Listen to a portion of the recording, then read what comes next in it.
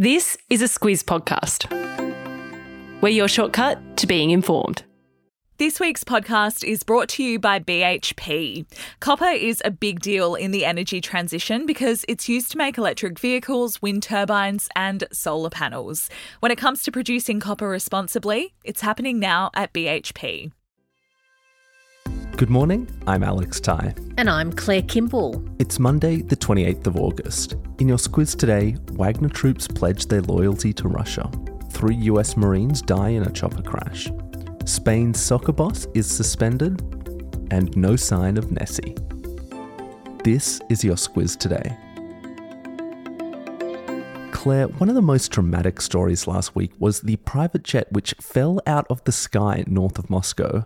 Yevgeny Prigozhin, the leader of the Wagner mercenary group, who also led a mutiny attempt against Russian President Vladimir Putin back in June, he was said to be on board that jet, and now Russian investigators are saying that genetic testing confirms it.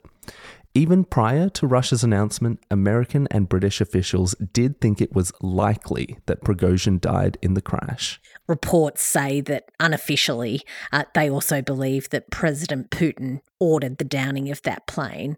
And over the weekend, troops who fight for the Wagner Group have been asked to sign an oath of allegiance to Russia's leaders and to courageously defend the nation's constitution. And that's notable because Putin's last attempt to bring those mercenary troops closer to the government led to Prigozhin leading them out of Ukraine and marching them towards Moscow in that mutiny in late June. Yes, and it's also why locking down their loyalty is so important, because Wagner troops have become integral to Russia's foreign policy. They've also played a crucial role in the invasion of Ukraine, particularly during the Battle of Bakhmut, which drained Ukrainian resources. And Wagner troops are also central to Russia's interests in Syria and Africa. Yeah, the Wagner Group is basically propping up governments in countries like Sudan, Mali, Syria and Libya. They're doing that in exchange for valuable mining royalties. And that's an arrangement that Putin and Russia want to continue.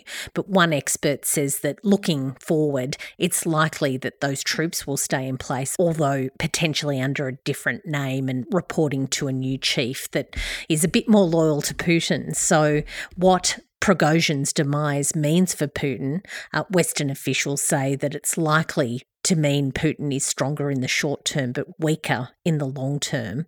That is because his actions will erode support with Russia's elites and also with the general public. Even still, Claire, and taking a slightly wider lens, we talked about the anti-US BRICS summit last week that includes Russia. And it turns out there are plenty more countries that want to join that club with Putin. 6 nations, Iran, Saudi Arabia, Egypt, Argentina, the United Arab Emirates, and Ethiopia, they are all joining the BRICS group. Australia has played host to some big military exercises in recent weeks, and they are ongoing.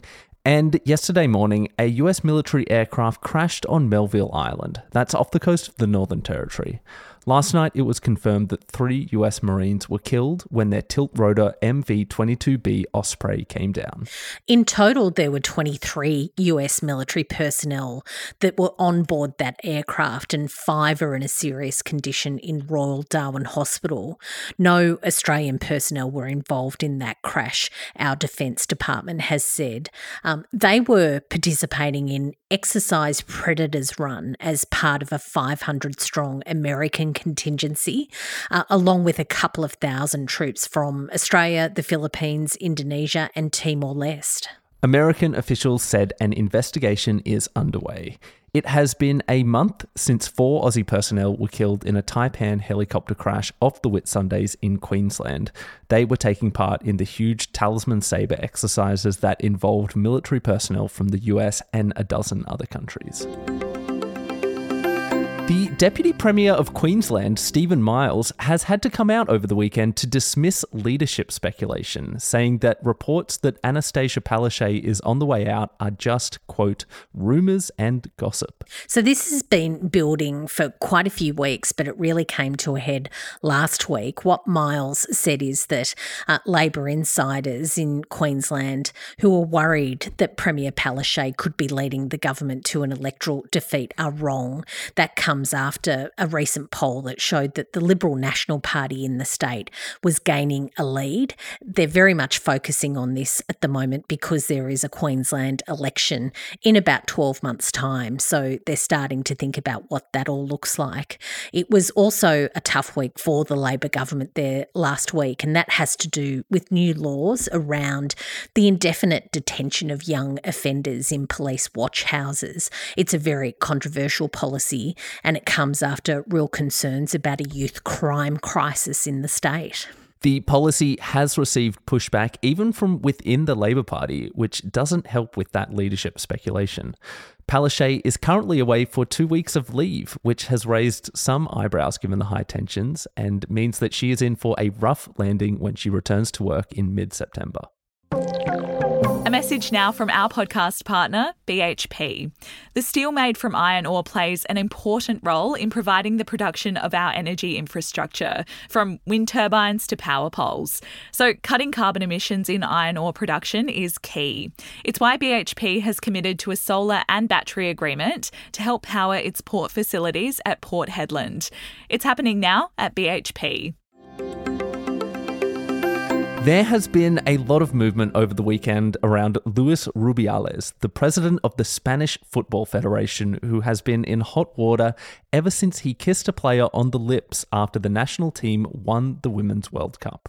That player is Jennifer Hermosa. She released a statement saying that the kiss wasn't consensual and that it was a sexist and out-of-place act. There was also plenty of anger from Spanish football, from other clubs and players, as well as from the team's coaching staff. They've all condemned Rubiales, but he has dug in. He says that the kiss was, and this is his words, euphoric and consensual, and he vowed not to step down. That happened on Friday last week. Since then, the Spanish Football Federation, which he runs, has also said that it would take legal action in defence of his honour. But what has happened over the weekend is that FIFA, which of course is the governing body for soccer all around the world, has suspended Rubiales from all football-related activities. That suspension comes because FIFA has opened an investigation into Rubiales and the kiss. And this morning, we also heard that Rubiales' own Spanish Football Federation has also opened its own internal investigation. Claire, Alice and I mentioned last week the huge Loch Ness search that was planned over the weekend. Unlucky for them, though, they did not manage to find the monster. Alex, I'm shocked. I'm really disappointed. I'm sure hopes were really high that that was going to happen. So, yeah, real shock that that didn't come off for them. Organisers say that the hunt was designed to inspire a new generation of Loch Ness enthusiasts. Of course, the younger generation is getting very into it with lots of live cams up all year round to try and keep an eye on Loch Ness. So, yeah, it's good to get them connected to that bit of mythology, let's call it. It sounds like you have become an enthusiast, Claire, so one success for them. Anything weird I'm into. Squiz the day, Claire. What is coming up today? Look, there's a couple of big rounds of data from the ABS this week. The first out today are retail sales. That'll look back on July. So lots of questions about whether we're out and about spending, of course, with this cost of living crunch and the need to bring inflation down. And that is it for us today. We have a couple of great shortcuts coming out this week, so I reckon you should subscribe to the Squiz Shortcuts feed if you haven't already. Thank you so much for listening, and we'll be back again tomorrow.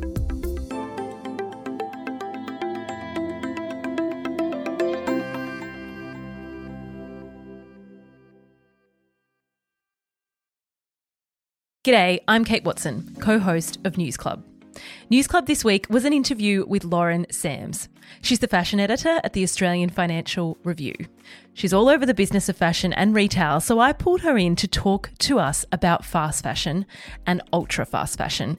In particular, businesses like Temu and Shein, who in Australia alone are on track to record more than $2 billion in sales. Here's a clip from that conversation. What is happening is that it's recalibrating fashion as a single-use item. So when you think about something that's $6 or $7, I bought coffee this morning and that was $5.50. And that's a single-use item to me. I have my coffee. Actually is, you cannot use that twice. No. And so when you're talking about a dress that's sort of an equivalent price, people equate it with something that doesn't need to be valued. You don't need to wear it again. To listen to the full interview, just search for News Club in your podcast app and hit follow.